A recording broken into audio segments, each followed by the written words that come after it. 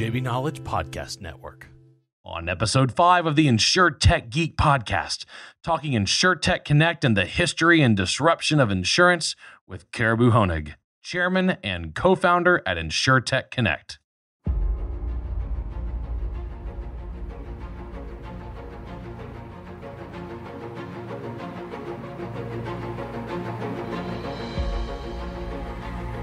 The InsureTech Geek Podcast, powered by JB Knowledge, is all about technology that's transforming and disrupting the insurance world.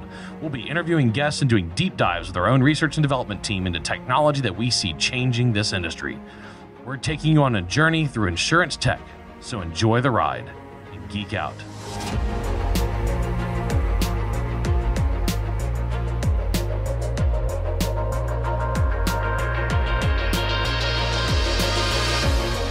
Today, we're excited to be talking with Caribou Honig. Caribou is the chairman and co-founder of the InsureTech Connect conference, among many other things that we're actually going to talk about. Caribou, how are you doing? I'm doing great, thanks. I'm delighted to be here with you. Man, we're thrilled to have you on the podcast. It's, I'm a super geek. I love all things tech, all things insurance, and I love a good conference. I've gotten to speak at over 400 conferences in the last 12 years, and absolutely love a good get together. There's amazing energy and amazing connections that happen at these things. And we're going to talk about the awesome energy that is going to take place in a couple of weeks at InsureTech Connect in a minute. But before we do that, Caribou, I would love to just talk about you. You're one of the people behind InsureTech.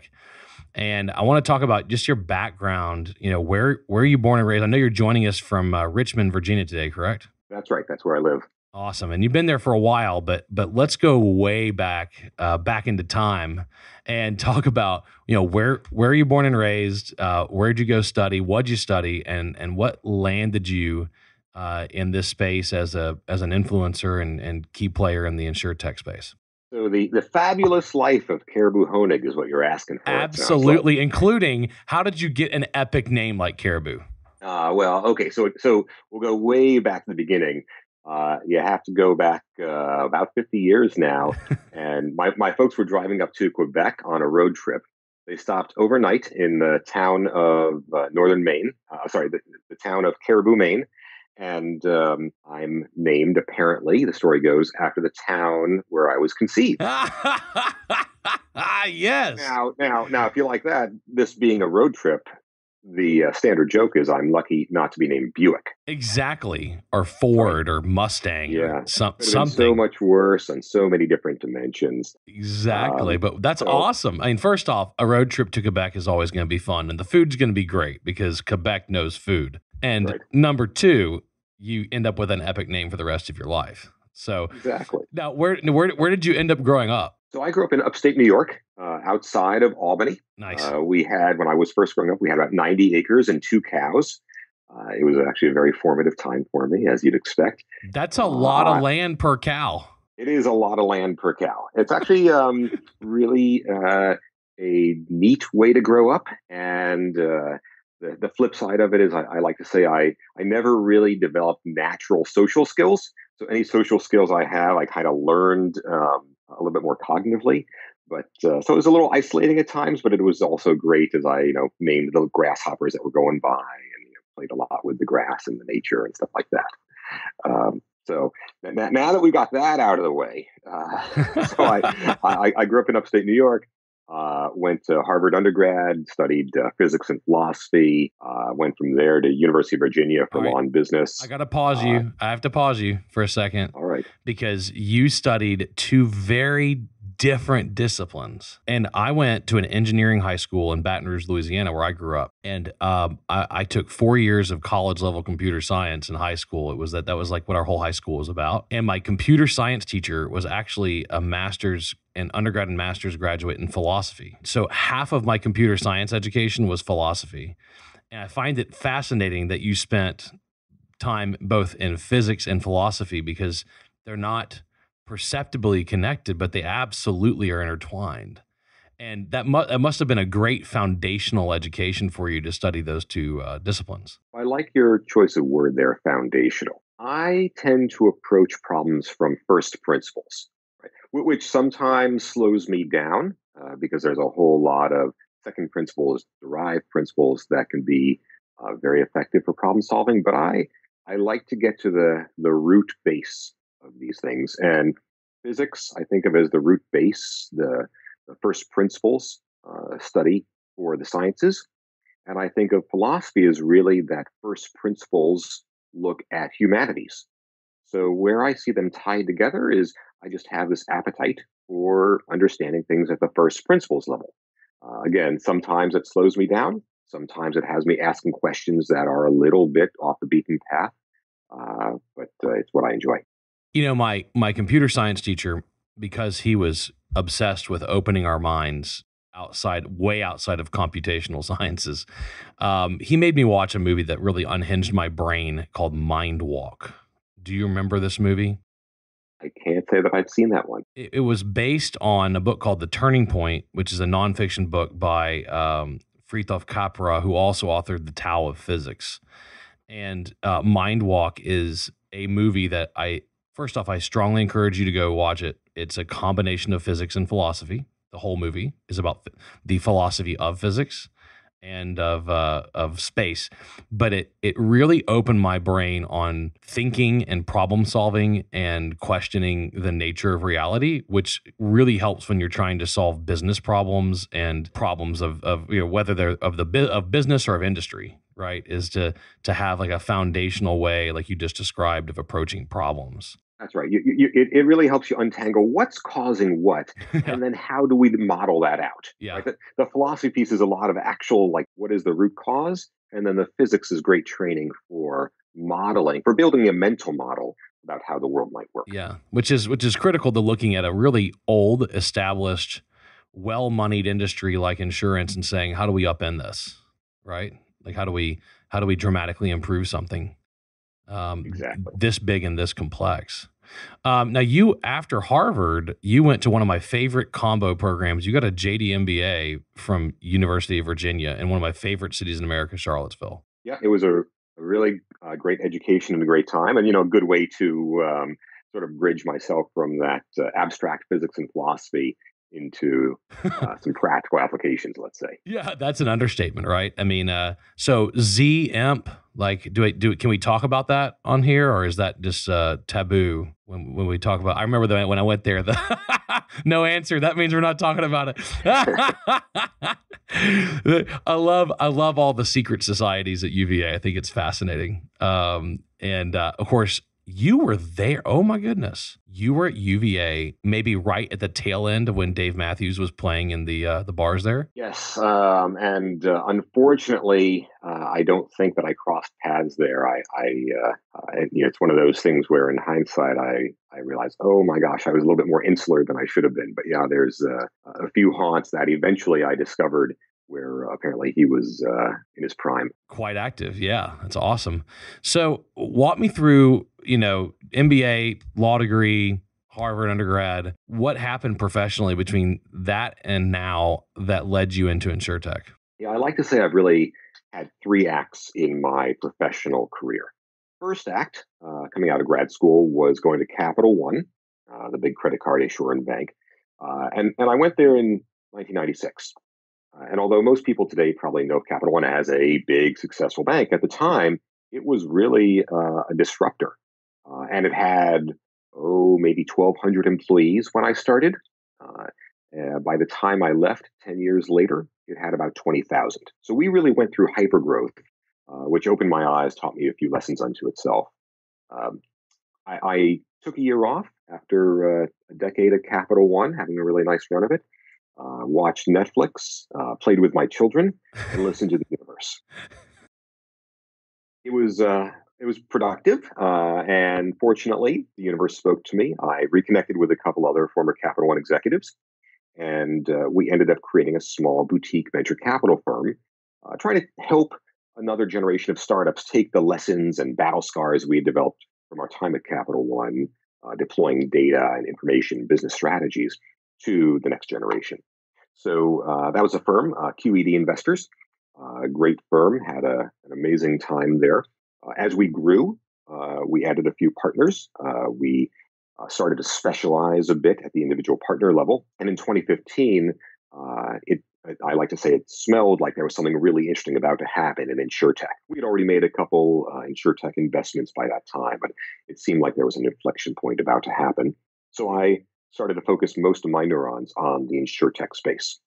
As part of that, I was looking around for a good industry conference where I could talk to other investors interested in the space, talk to the entrepreneurs building the next generation of interesting things, talk to the innovation executives from within the industry. Couldn't really find any good conference like that. So I had the harebrained idea that since I needed this to exist for my day job, maybe I should just create it. Lucky for me, I got connected with a fellow, Jay Weintraub, who actually knew what he was doing when it comes to trying to build an industry conference like that. And we were able to collaborate and pull together InsureTech Connect. I had so much fun doing that I went from my second act of the venture capital side to now what I call my third act, which is really a mix of different interesting activities, all pointed towards helping innovation, helping, quite frankly, helping good people succeed at doing interesting things. So I continue to help grow the conference where I can. I work with the same team actually to create another industry conference called HR Transform, focused on the impact of technology on the workplace and the future of work. I'm on a few startup independent director of board positions. Became a special advisor to a small boutique VC firm focused on HR tech, future of work investments. And I like to say, besides that, I mostly just spend my time talking to people and being a nuisance. Yeah, and that's being a nuisance can actually be a really good thing. It just depends on, I guess, your perspective, right?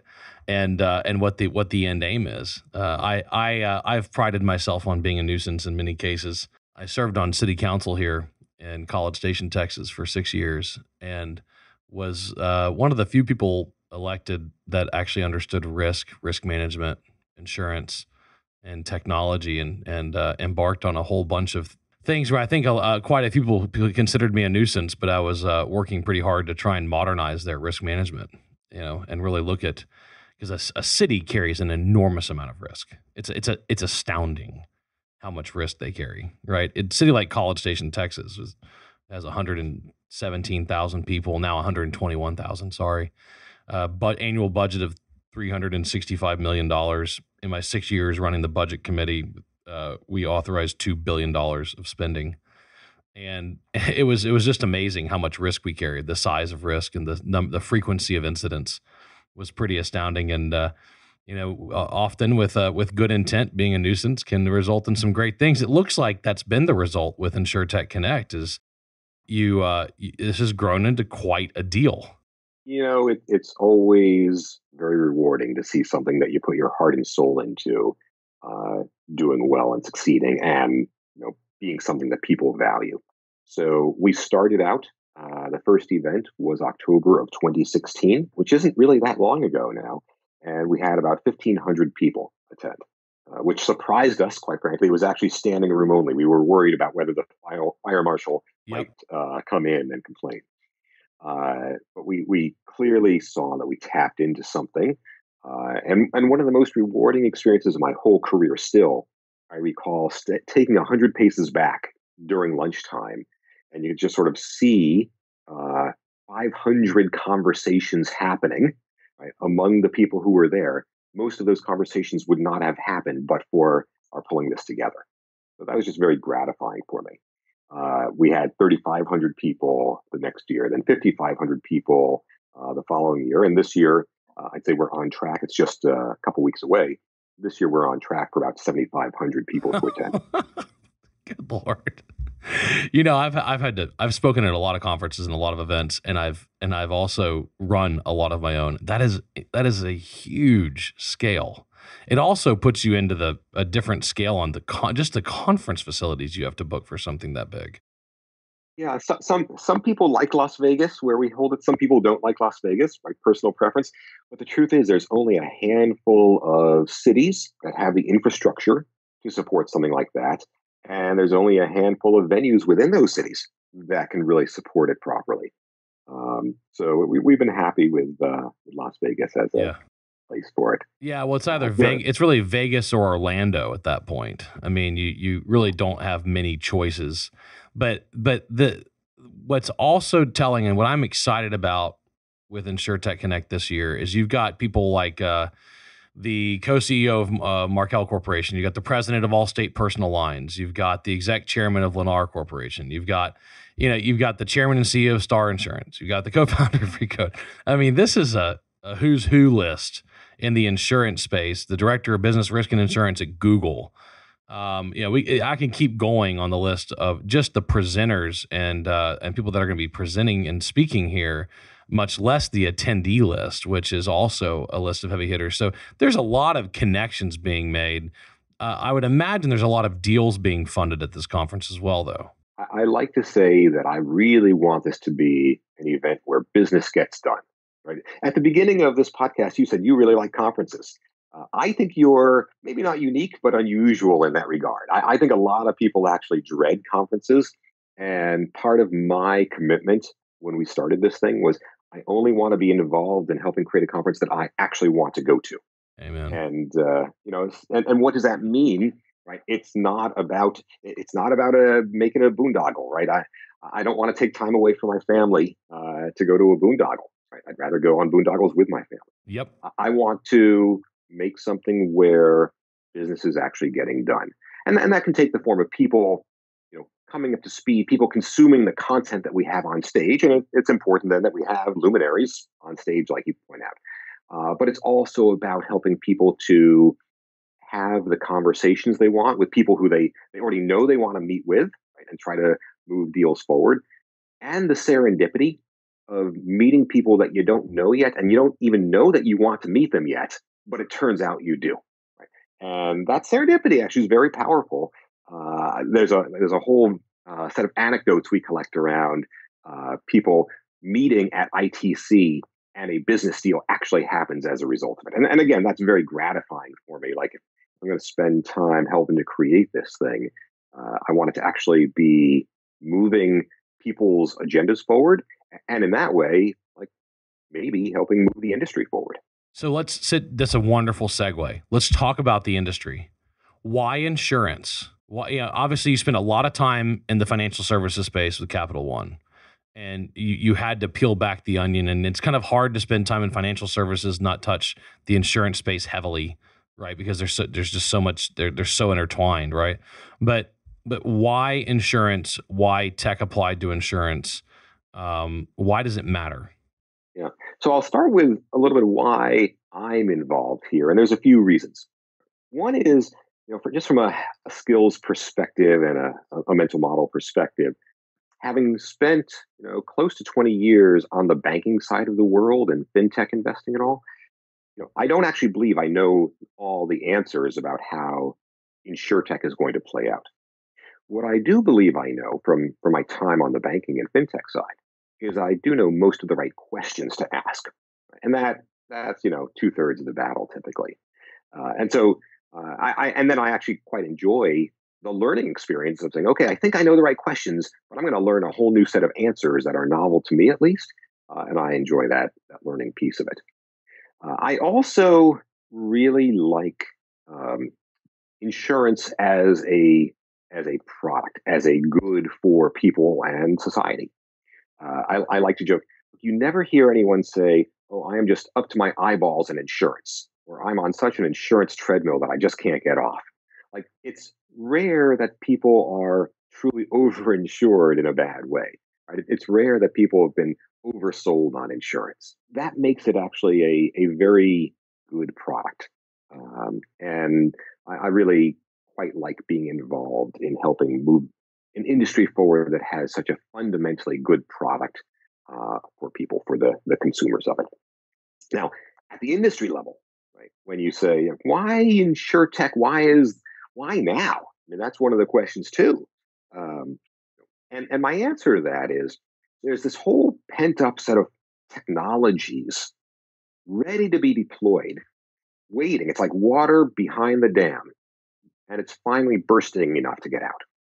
And I can point to not just like the web, right, and the internet, which, by the way, in my view, was plenty strong to really transform banking, but actually did not transform the insurance sector. It took not just the internet and the web, but also smartphone penetration being near universal and cloud computing becoming now finally mature for the enterprise to use. And drones, as an example, like there's all these technologies that are ready to be deployed and are actually quite powerful for an information business like insurance. So I think that's what's pushing things to be in the last few years really ready for InsureTech to have an impact. Mm. Yeah, I speak a lot and have spoken a lot about the convergence of a suite of technologies that once they arrived simultaneously allowed for products to be developed that were much bigger than the sum of the parts. So if you look at the miniaturization of imaging, cameras, imaging sensors, the dramatic increases in speed of wireless chips, whether they're cellular, Wi-Fi, Bluetooth. You look at the miniaturization of gyros and accelerometers and the sensor arrays. Then the proliferation of multi-gig fiber internet, robotics, significant advances in software, where machine learning is available to the masses, and then developments of the cloud. All of that happened concurrently over the last 3 decades. Of course, it has foundations that go back way more than 3 decades. But in the last few years, we've been witnessing it. And I've been in business for 18 years now, just under 20 years. And I've been writing software since 1991. So I've been really able to witness this happening. And it's really amazing now what can be developed in the timeline it can be developed in. Just blows away previous standards of software development and hardware development life cycles, because you're standing on the shoulders of giants and you're able to lease this technology in fractions of an hour now through cloud leasing and even equipment leasing. The barriers to entry are lower. The technology that's available is higher. And you've got this ancient industry in insurance that's just ripe for change. And you have a whole suite of technologies that have arrived simultaneously to make it possible. Yeah, I totally agree. I've been nerding out on cost curves lately. Right, looking at, okay, so you got Moore's law on computational power, but then there's all these other places where the same kind of exponential cost curves are improving, and when you it starts to give you a crystal ball. And I kind of know where the cost of this is going to be in 5 years, give or take. Now, what's the business implication of that? One of my favorites actually is in the life sciences part of the world, sequencing the human genome, which has actually fallen faster than the Moore's law price of a transistor. But for the health and life insurance world, I think that starts to have a whole bunch of implications, not just from a technology perspective, but actually from an underwriting and even a business model perspective, perhaps. Yeah, the cost of you think about how critical storage is in computation, right? It's critical. The cost of storing a gigabyte 20 to 25 years ago was $500. It's now less than a penny. It far outstrips Moore's law. It's not like the cost curves for the cost of transistors and the cost of storage and the cost of a gigabit per second of bandwidth are astonishing, and they are truly exponential at this point. And Peter Diamandis, who I'm sure you're familiar with, talks about this a lot in promoting abundance theory and recognizing that the now and the future are more abundant than any news agency would like you to believe. Of course, the popular, if you could call it theology, is that, the golden era was that of our grandparents, and things have gotten worse and life is less prosperous and things are going to continue to get harder. And, there's a lot of people who make a lot of money on fear mongering. The reality is we work fewer hours with higher output for far less cost. I mean, the productivity curves are outrageous, and the amount of free time that we have, and the amount of innovation in technology, and the cost of technology. There was a really fascinating chart I saw once, Caribou, on the price of a lumen of lighting. And it started in the year 1300 when you had to use whale oil for this, and it used to be outrageously expensive, a severe luxury to light things. And of course, now it's so low that it's hard to even compute. Um, but that was a key driver in learning because people could read when it's dark. There's just all of this has been happening, and insurance to me is a fascinating industry because of its history. I mean, the first I'm not sure how deep you've gone into the history of insurance, but the very very first insurance contracts are about as old as society itself. They used to be called bottomry contracts. The ancient merchants of Babylon used these. This was not kidding, 6,000 years ago. And they would be a loan that if the ship was lost at sea, the loan didn't have to be repaid, and the interest on the loan amount covered the insurance risk.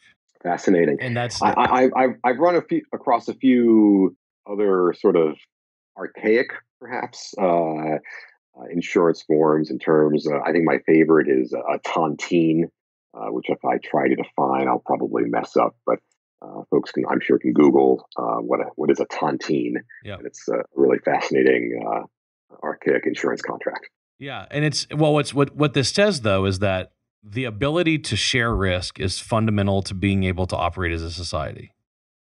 So if it's that, if it co-developed with society, this must be an important problem for you and me to be involved in, right? That's right. Yeah, which means this can be fundamental to the establishing the next generation of society. So let's talk about the future then, Caribou.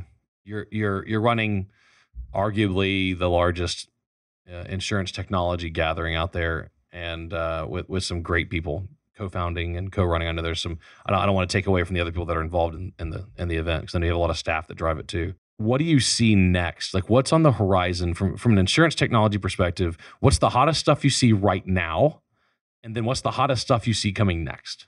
So there's a few technologies that are having an impact right now.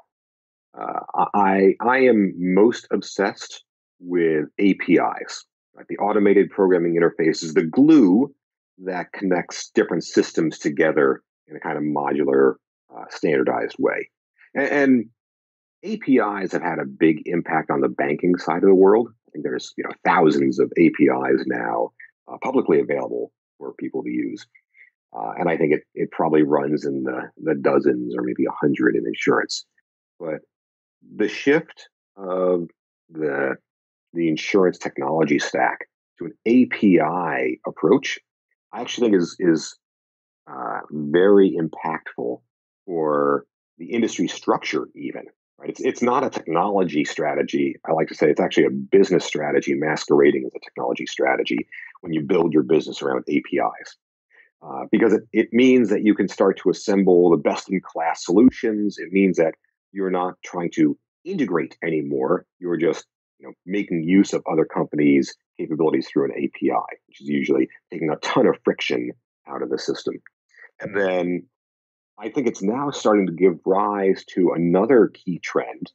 I've begun to see it called embedded insurance or invisible insurance, but where an insurance provider attaches their product, either as a separate purchase or not, into someone else's product or someone else's customer experience, customer flow. And you can think about this, and it's actually been around in various forms before. If you think about, you're in line at Best Buy and the cashier offers you a product warranty, right? That's embedded insurance. You can, if you're buying a ticket on Expedia and they're offering you travel protection, right? That's embedded insurance. But those usually require some sort of actual integration. And so there's a big friction. It's a big biz dev conversation. And APIs are now allowing that to be much more fluid, much lower obstacle to even trying out, hey, maybe your customers would like to buy our insurance. So I think you're going to start seeing this embedded insurance notion proliferate all over the place.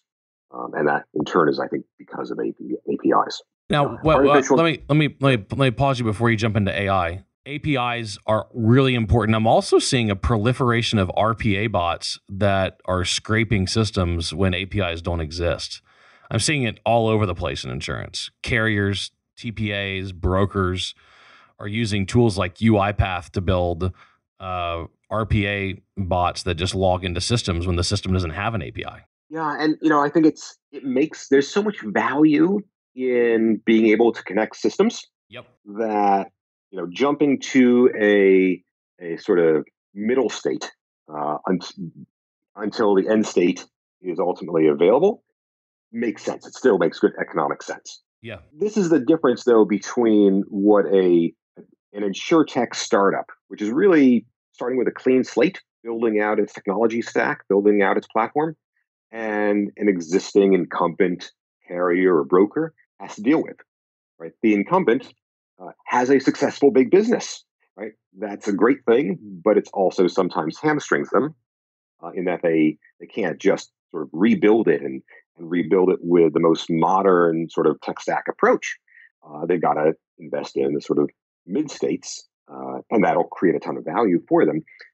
But there is an additional layer of flexibility and efficiency that I might argue that the startups working with a clean slate are able to achieve. That's better still. Yeah.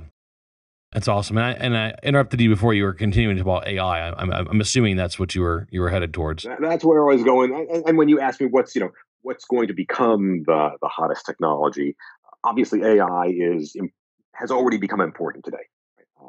It's not something to be ignored. If you give me a choice of acronyms, I lean towards API in the short to medium term, and then AI in the medium to long term in terms of impact. Yep. Um, and I think there's really interesting examples where, back to your sort of compounding benefits of these technologies, think about the proliferation now of satellite imagery of rooftops. Terrific. But there's so much satellite imagery of rooftops that it's actually really hard to ask humans to process all of it where in places where you'd want to. And that might be where AI, or I prefer the term machine intelligence, can start to actually filter through and scan for it. In some cases, maybe even better than humans can, even aside from the fact that they can do it in greater volume, cheaper, and 24/7. So I think that AI or machine intelligence, as it continues to mature and improve better and better, and I don't mean some sort of general intelligence. I like to use the analog of the Terminator. I Right. don't think we're anywhere close to having Arnold pop in the insurance world. But I do think that focused white collar tasks can actually be offloaded quite often now. Yeah, we're seeing it happen more and more, and they're using deep learning tools and machine learning, and general AI. Ray Kurzweil, Peter Diamandis, they estimate 25 to 35 years for general AI to really become practical. And that's assuming a lot of things happen, right?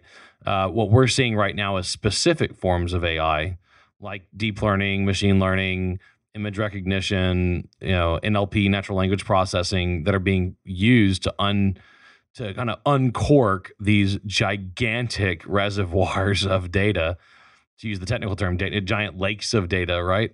That have existed in unstructured format for so long that we've never tapped into. I mean, we've been doing a lot of experiments with claim file notes because there's just terabytes and even exabytes of data locked up in these free text notes that humans don't have time to process. And it's amazing the results you get in analyzing the likelihood of a claim to be really expensive when you can tap into the free text that's typed in there. It's Yeah, pretty yeah, astounding. But like, yeah. well, I was on the venture capital side when big data was the buzzword of the day. And I think that, when was that, 5, 6 years ago? yeah, Big data was overhyped to the point where I ended up publishing an article in defense of small data. But I do think that when you marry big data sets and some of this machine intelligence, that's kind of what was missing from enabling big data to live up to its hype. because there was no possible way to do anything with these giant piles of data unless you had a machine peeling through it That's right. 24/7, or a million machines peeling through it, to be more to be more realistic. Something has happened recently, the last few years, that I'd be interested in your take on. And it's not something I would have expected this early in the cycle, but it's happened. So we got to talk about it. Software guys, backed by technology VCs and private equity groups, have decided to not just start insurtech companies that are vendors for the insurance space, but to go ahead and carry risk themselves and become insurance companies that at their core are tech firms. And it's been interesting to see these come around because typically when, let's say we were talking about insurance tech 8 years ago, you were thinking, okay, well, you're starting a software company. That software company is going to build technology. They're going to then license that technology to a bunch of traditional carriers, brokers, TPAs, pharmacy benefit management companies, et cetera, yada, yada, yada. They're going to license it. They're going to use it to improve profits at their company. And now we've seen a whole crop of companies coming up that said, you know what, we're software guys, we're technology guys, but instead of selling to the insurance business, we're going to go ahead and compete against them. And we're going to go ahead and carry risk. And we'll use reinsurance, we'll do all these other things. But they ended up hiring, instead of working for the insurance companies, they ended up hiring experienced insurance executives, bringing them over to a tech company, and they started carrying risk. I mean, we could talk about a lot of examples, but one that immediately comes to mind is Lemonade, right? Where these are fundamentally technologists that hired insurance folks, started carrying risk, and then built an insurance company with the heart of a tech firm. What are your thoughts on this advent of true, InsureTech companies that aren't just tech vendors but are actually carrying risk? It's a big topic that you're teeing up there, and I like to describe it as, particularly when an insurance carrier or reinsurer talks to a startup, one of the first questions they both need to ask is, well, are you trying to be part of my supply chain, or are you trying to ask me to be part of your supply chain? Look, I think that there is value in the InsureTechs who are really B2B companies building that technology to make the insurers or the brokers more effective, more efficient. I think that some great companies are going to be built there. And by the way, having invested in a few companies like that in the past, up until recently, I will say it's been a very slow, difficult slog doing that biz dev to the insurance companies. Right? Insurance companies have a time scale that is different than a time scale where those kinds of B2B InsureTechs need to operate. Right? If you go from a first conversation to a pilot in 6 months, and pilot to a rollout in another year after that, the insurance company might feel like they're moving at a pretty good clip, and the startup might feel like they're bleeding capital every day that they're waiting for it to go through. And that may have actually been part of the motivation why some of the startups said, well, we could build this software and sell it to the carriers, but it's just going to be so slow. We might actually be a lot faster if we apply the software ourselves and learn these other skills around things like distribution and risk and so on. I think that there's a quote from a Netflix executive that I've used liberally, I've stolen liberally, around Netflix asking, does HBO become Netflix faster than Netflix becomes HBO? Which business model can adapt the competencies of the other business faster? Yep. And so I think in some ways it's a question of to what extent can the insurance companies embrace the kind of innovation mindset and replace their tech stack. What kind of pace can they do that? What kind of speed can they do that? Can they do that faster than the software guys and gals out there building the customer-facing InsureTech startups can build the risk and distribution competencies that they need to augment their technology competencies. Now, and it's not binary. It's not either or. There will be winners and losers in every category here, I believe. I do think that we'll have to look closely at the same key metrics that tell us whether a traditional insurance company is succeeding, combined ratio, loss ratio, things like that. Those things matter for the customer-facing ones too, right? For the customer-facing InsureTech startups as well. I think there's some great ones being built among the software people. And look, I think there's some really interesting, century-old incumbents that are actually leaning into the opportunities presented by technology quite well. Yeah, to me, it's a fascinating foot race, and it is not a slow foot race. What's going on right now is the same thing that you're seeing in many other industries. And I love your Netflix quote because it does describe this challenge. Who can adopt quicker? Can the tech guys learn insurance faster than the insurance guys can learn tech? And and not just learn, adopt, and roll out, right? And then ultimately, can they solve the needs of the market faster? And I'd also, be mindful that it's not binary just between Nope. the insurance incumbents and the insurtechs. There's a third category out there, which are these tech titans, right? Whether it's the Googles and Alibabas and Tencents, or some of the fintech folks who have been very successful. I'm biased, but Credit Karma is very near and dear to my heart. At InsureTech Connect last year, Ken Lin, the CEO of Credit Karma, announced his sort of one-click multi-quote on auto insurance available to his 5 million customers who not only were getting their credit score from Credit Karma, but also were getting monitoring of their car value. And he's got 80 million customers overall, something like that. Like when you get these tech titans who bring many of the strengths already around the technology, the modern technology stack, the innovation mindset, and have the resources that are on par with a 100-year-old insurance incumbent. Yep. Well, that makes a very formidable competitor. It does, and it's difficult. I mean, the barriers to entry and the risk space can be high, right? I mean, you've got to have a lot of capital and a lot of experience, and you have to have some seasoning to be able to recognize risk.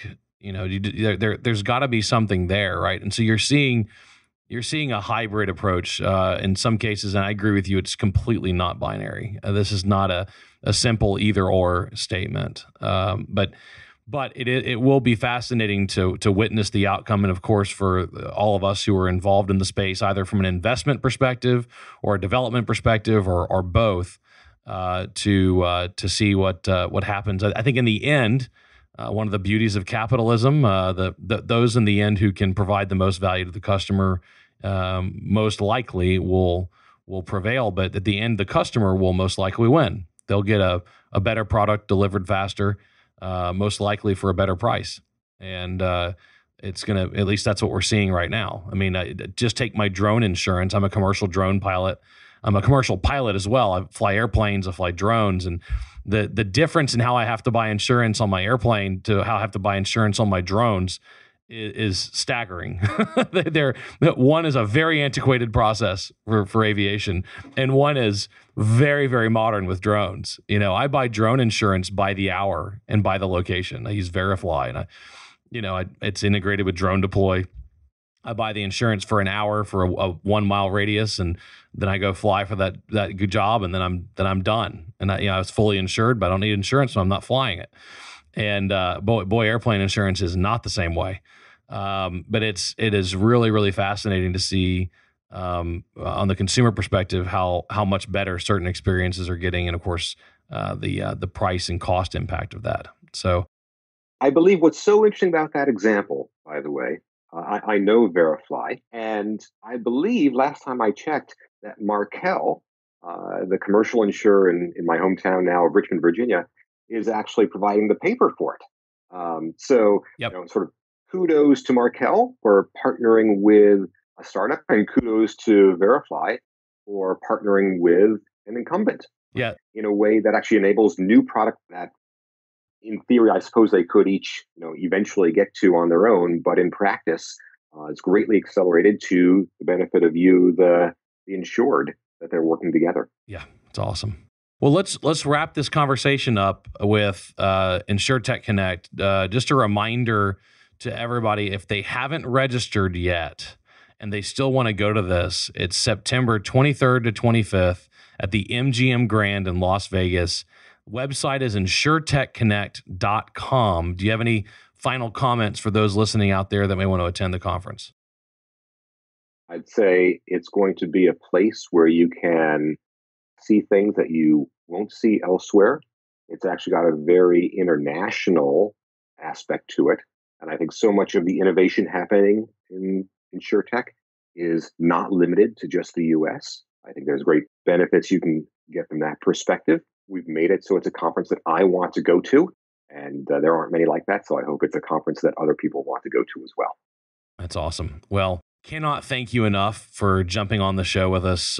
Caribou Honig, you are a fascinating discussion, and I really appreciate your time and you sharing your brain space with us. Well, it's really been my pleasure. I appreciate you having me with you. All right. Thanks, Caribou. The InsureTech Geek Podcast, powered by JB Knowledge, is all about technology that's transforming and disrupting the insurance world. I've been your host, James Benham. I've been joined by Caribou Honig. It's been an awesome show. Thanks for joining us this week, and I look forward to talking with you soon. Remember, we're taking you on a journey through insurance tech, so enjoy the ride and geek out.